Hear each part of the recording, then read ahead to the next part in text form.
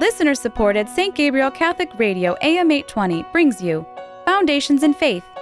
Join Monsignor Frank Lane as he offers insights into the readings heard at Mass. And now, Foundations in Faith with Monsignor Frank Lane. This is Father Frank Lane, and we're continuing our program, Foundations in Faith. Today, we're going to take a reading from the Holy Gospel according to Luke 17, 5-10. And this becomes then for us an incredibly important insight. Luke is now kind of leaving the parables that we've been following, all of those having to deal with the proper relationship between our life in the world and our life with the Lord. And here he now begins to give us an example and show us exactly what it is that we are supposed to be doing as disciples of the Lord. And it begins with the apostles said to the Lord, "Increase our faith." And the Lord replied, "But if were your faith the size of a mustard seed, you could say to this mulberry tree, be uprooted and planted in the seas, and it would obey you." In other words, we are challenged to mine the very depths and the power of our faith. And I think that for those who see faith simply as consolation, I think that's probably some kind of a personal kind of gift that we use for ourselves. We're beginning to see, and it's beginning to unfold very much so now in the Gospels, that this is not in any way what faith is all about. Faith taps into the reality of the living God.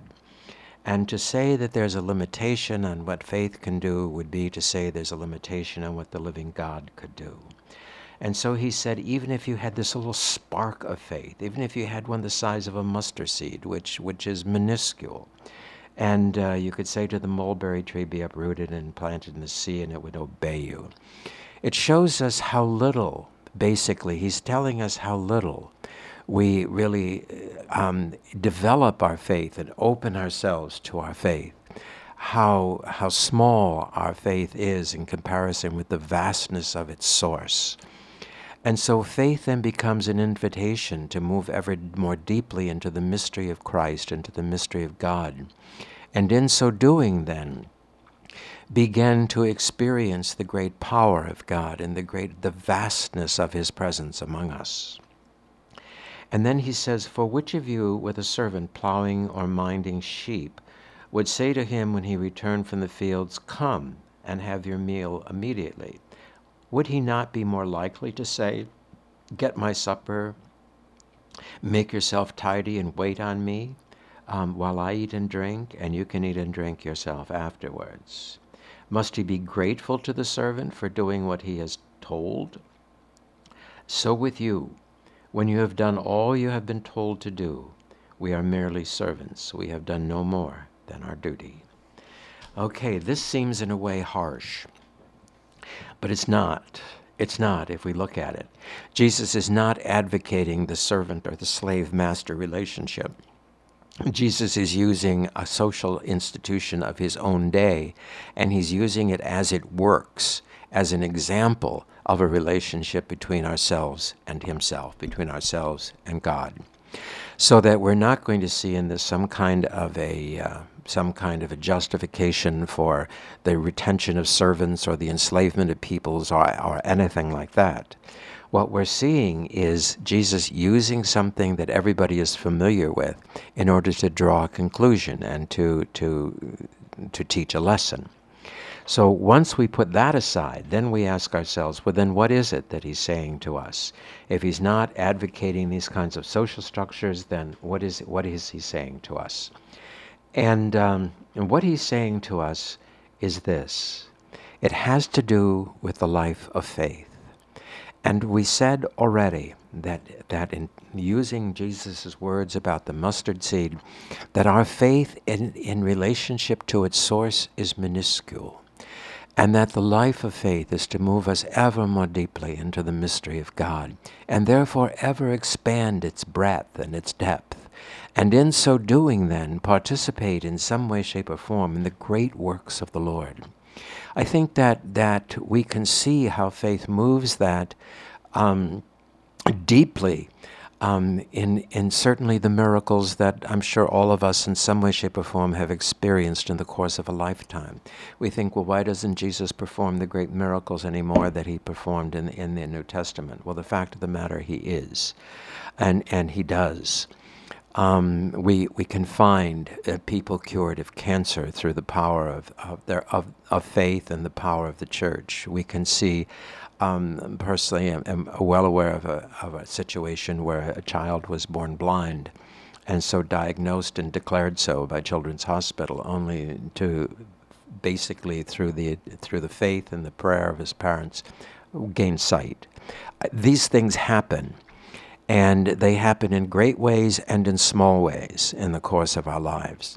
But we cannot simply then have this minuscule faith as identity only, but it has to become an operative reality in our lives. It has to be deep inside of us, and in that depth of inside of us, it has to be tremendously powerful, and it has to be tremendously open to the absolute and to the infinite and to the transcendent. And so then Jesus goes on, once he has kind of defined the normalcy of faith as being, minuscule, and the importance then of and the power of what it could do if it would reach into the depths of the Lord himself. And then he says, because of this reality, we should not, in the works that we do in faith, we should not be assuming some kind of satisfaction, some kind of credit.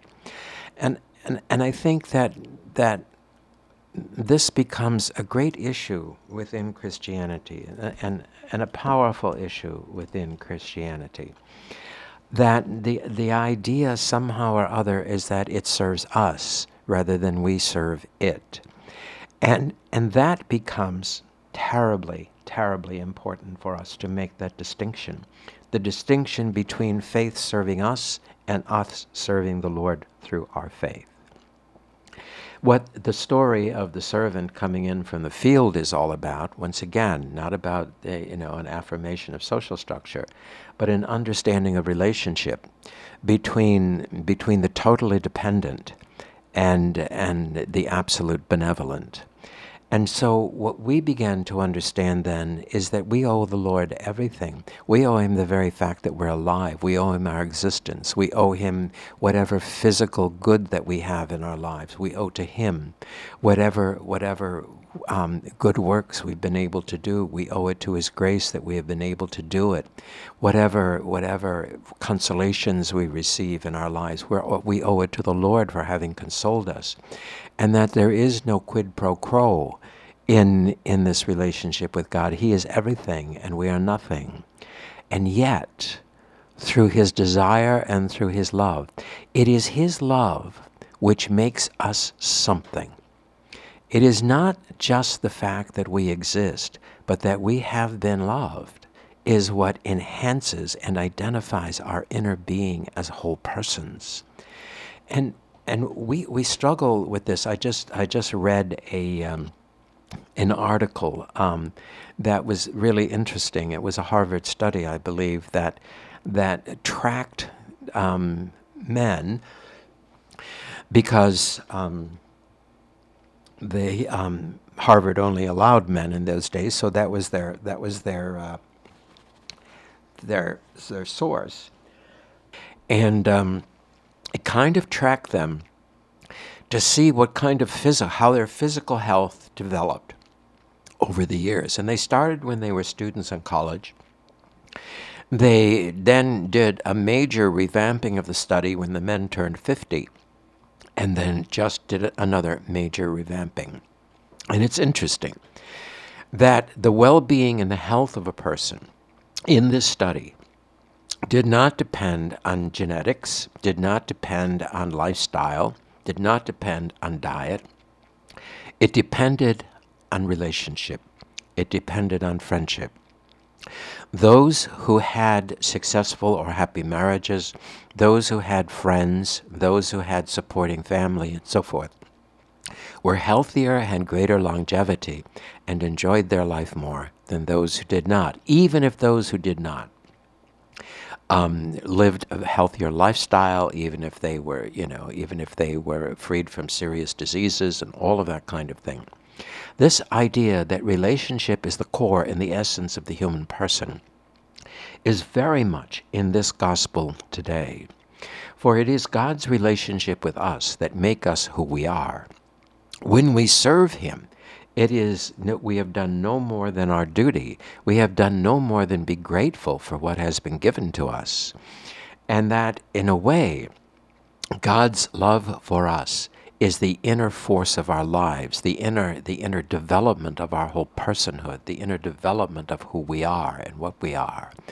And when we think that we can traverse this world without Him, then we can go to the secular studies that follow, and we can see that somehow or other our notion of constructing a healthier, a better world, a happier world, is somehow or other not supported by, of course, this famous line about, science. We've gotten into this business now that science has absolute truth and religion is relative. Actually, that's not true, of course. Even the good scientists, not the hacks, but the good scientists acknowledge that the highest degree of certitude that science can reach, physical science can reach, is probability. And so this notion that, science has all the answers is really ignorant. And it really comes from a reconstruction, almost a new religious point of view, the scientism as a religion rather than as a science. And so it becomes, certainly if they want to call religion subjective, it becomes as subjective as it's possible for it to be. We have to know that, and we have to understand that. And we have to be aware that it is love which is at the center of human well-being. It is love which is at the center of the making of the human person. It is love which has in some way, shape, or form enabled the world to overcome and to survive its own foibles and its own mistakes and its own disastrous consequences. We have the capacity, I suppose, with nuclear technology and so forth, probably to destroy humanity. I don't know. But the fact that we don't is because we are loved, and because by being loved, there is some sense of accountability within persons to others. For we have a necessary tendency to diffuse the goodness that is given to us and to share it in the lives of others. It's an old scholastic theology principle that goodness is of itself diffusive. That which we have received, if we accept it and allow it to grow in our lives, is naturally diffusive in the lives of others. And I think that has something to do with this parable. It's also true that going through the age of radical individualism, that kind of underlay and kind of form the foundation of the modern problems,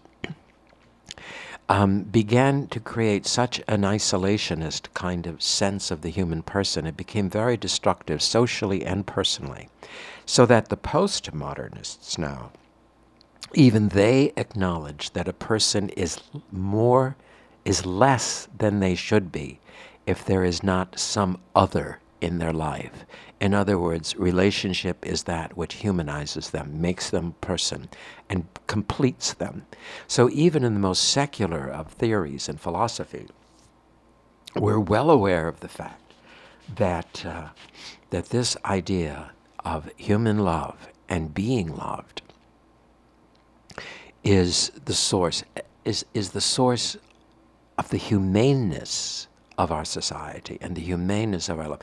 But this is why there's a tremendous difference between doing something out of love for the other and doing something out of what we get for it.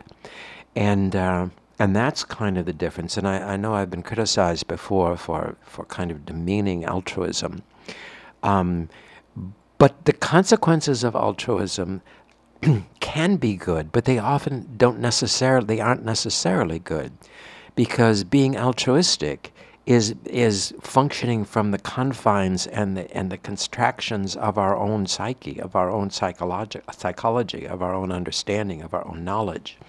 And I use a great example, of course, is the United Nations Population Fund, which decides that that it is a great idea somehow or other to impose Western values on non-Western cultures and societies as humane, and call it humane, when in fact it violates their rights. It is the quintessential imperialism, the International Monetary Fund, which, if you don't accept some of their sexual and gender ideology, refuses to assist the poor in those parts of the world which definitely need that.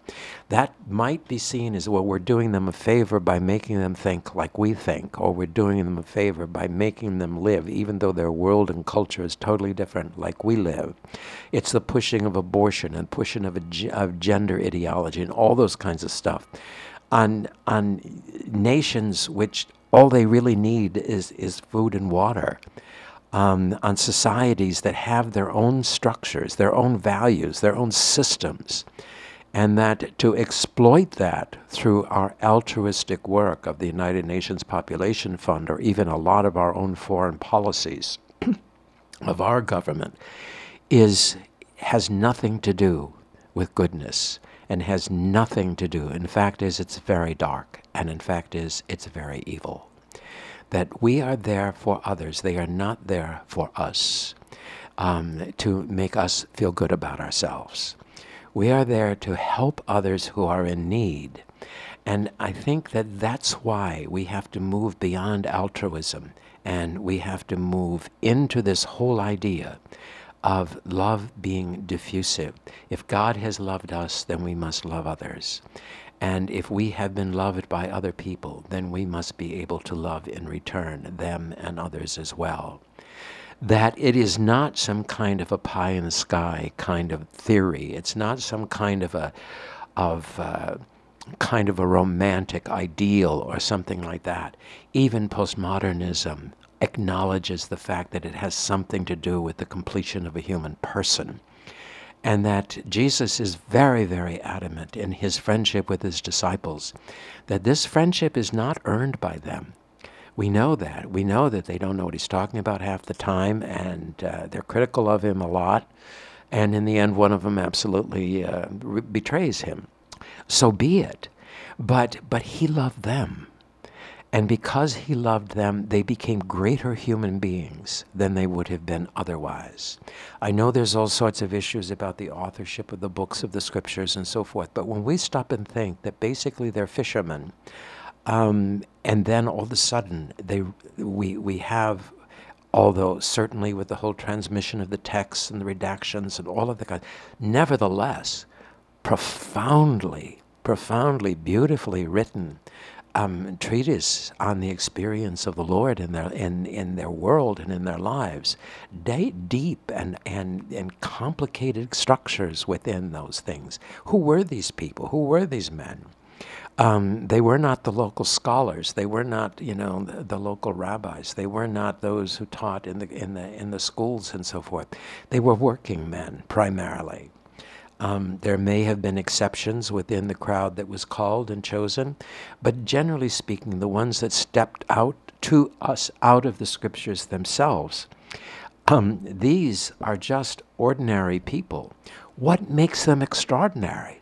It's God's love for them that makes them extraordinary. It's Jesus' love for them which makes them extraordinary, which increases within them the capacity to receive him, and in receiving him become ever more diffusive with the goodness and the love that they have within their own hearts, within their own selves. And so we too then have to come to understand that we are all neophytes. We are all, in a sense, children along this journey. Very few of us reach the heights of what faith can bring us in our lives. We certainly have the great mystics who have caught sight of that, who have surrendered to that completely. We find it in John of the Cross. We find it in Teresa of Avila. We find it in Thérèse of Lisieux. We find it also in the tremendous, that always is overwhelming to me, the tremendous generosity of the Jesuits in 17th century North America, the North American martyrs. Unbelievable the love that they had for the people they served, even in the face of ingratitude and violence and harm and eventually martyrdom. That this is what drives the church forward, and this is what Christianity is all about. It's not about structuring itself. It's not about, whatever management styles we have to develop in order to survive as an institution in the modern world. Fine, we have to do that. But that's not what happens. When someone says, well, how are we going to kind of reach people? Well, we can't be selfish. We can't just say, well, I got what I need out of this, and so too bad about everybody else. I can just, look down on them because they don't have what I have. But they should have what I have. Everything I have, they should be able to have as well. I should be able to give that to them. And that you should be able to give that to them. That's what it means for goodness and love to be self-diffusive, that we don't keep this for ourselves, and we don't act on other people in order to feel good about ourselves. We act on them because of their need. And there's a great theological debate about this, actually. And and I think that a good example of one of the responses to this is from the 13th century theologian Duns Scotus, who says that there's what he calls an affectio commune, which essentially is saying that normally we choose things that are good for ourselves. Normally we do that. But he says there's also an affectio justitiae, in which we have the capacity to choose good for the sake of the other, even if it isn't beneficial to the self, or choose evil for its own sake. And he says without this kind of ultimate freedom, we couldn't possibly commit mortal sin, nor without this ultimate freedom could we truly express Christ's love in the world for others. For he does not do it for his own sake. Jesus does it for ours. And if we are to imitate him in any way, if we are to share what he's given to us, then it becomes critical for us to be able to live with that kind of interior generosity. When faith remains minuscule, it becomes increasingly difficult to do that. When faith begins to grow, because we respond to God's love, and actually this is, again, a complicated theological process, but love is grace. Gratia in Latin comes from charis in Greek, and it simply means love. Grace is God's love for us, operative in our lives. It is not a commodity. It is not measurable any more than a human relationship with another person is measurable. It is not something that we can in any way manipulate. It is the free love of God for us, operative in our lives, which enables us to do the things that we should do as disciples of Jesus Christ and live lives of diffusive goodness. This is what's wrong with Luther's interpretation of grace, that it becomes almost like it's an extrinsic thing. It doesn't ever enter into our hearts. Well, if it doesn't ever enter into our hearts, then it isn't anything. Then it's just simply power. But when it enters into our hearts, then it's a relationship. And it is in this relationship, then, that we find the strength and the wisdom and the knowledge to live genuinely diffusive Christian lives that bring the love of God and the wisdom of God into the lives of those around us.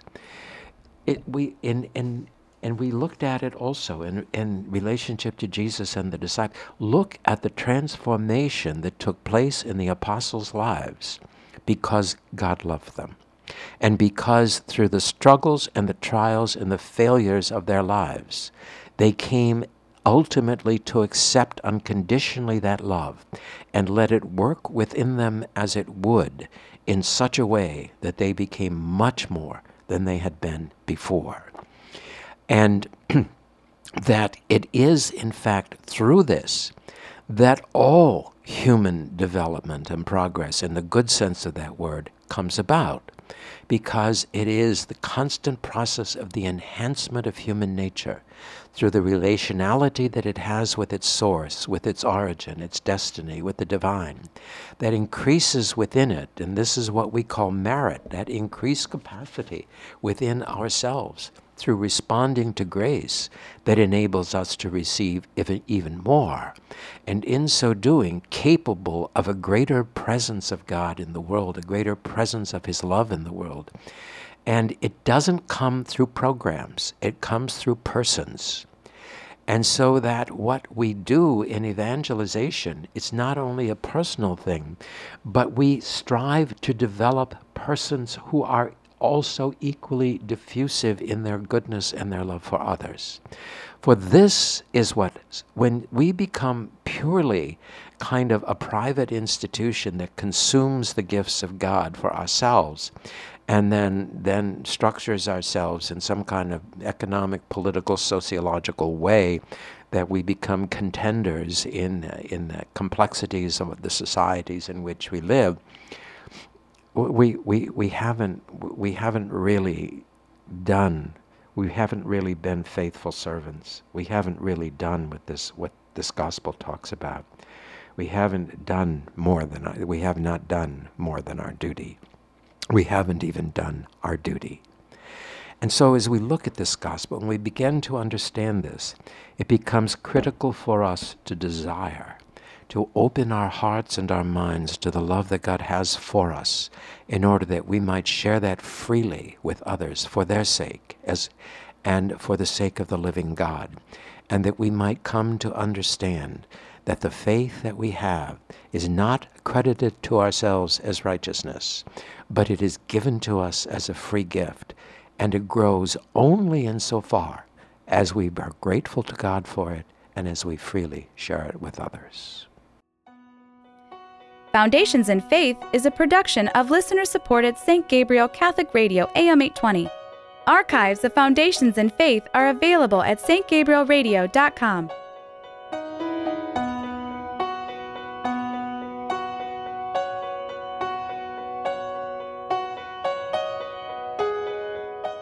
Veni, Sancte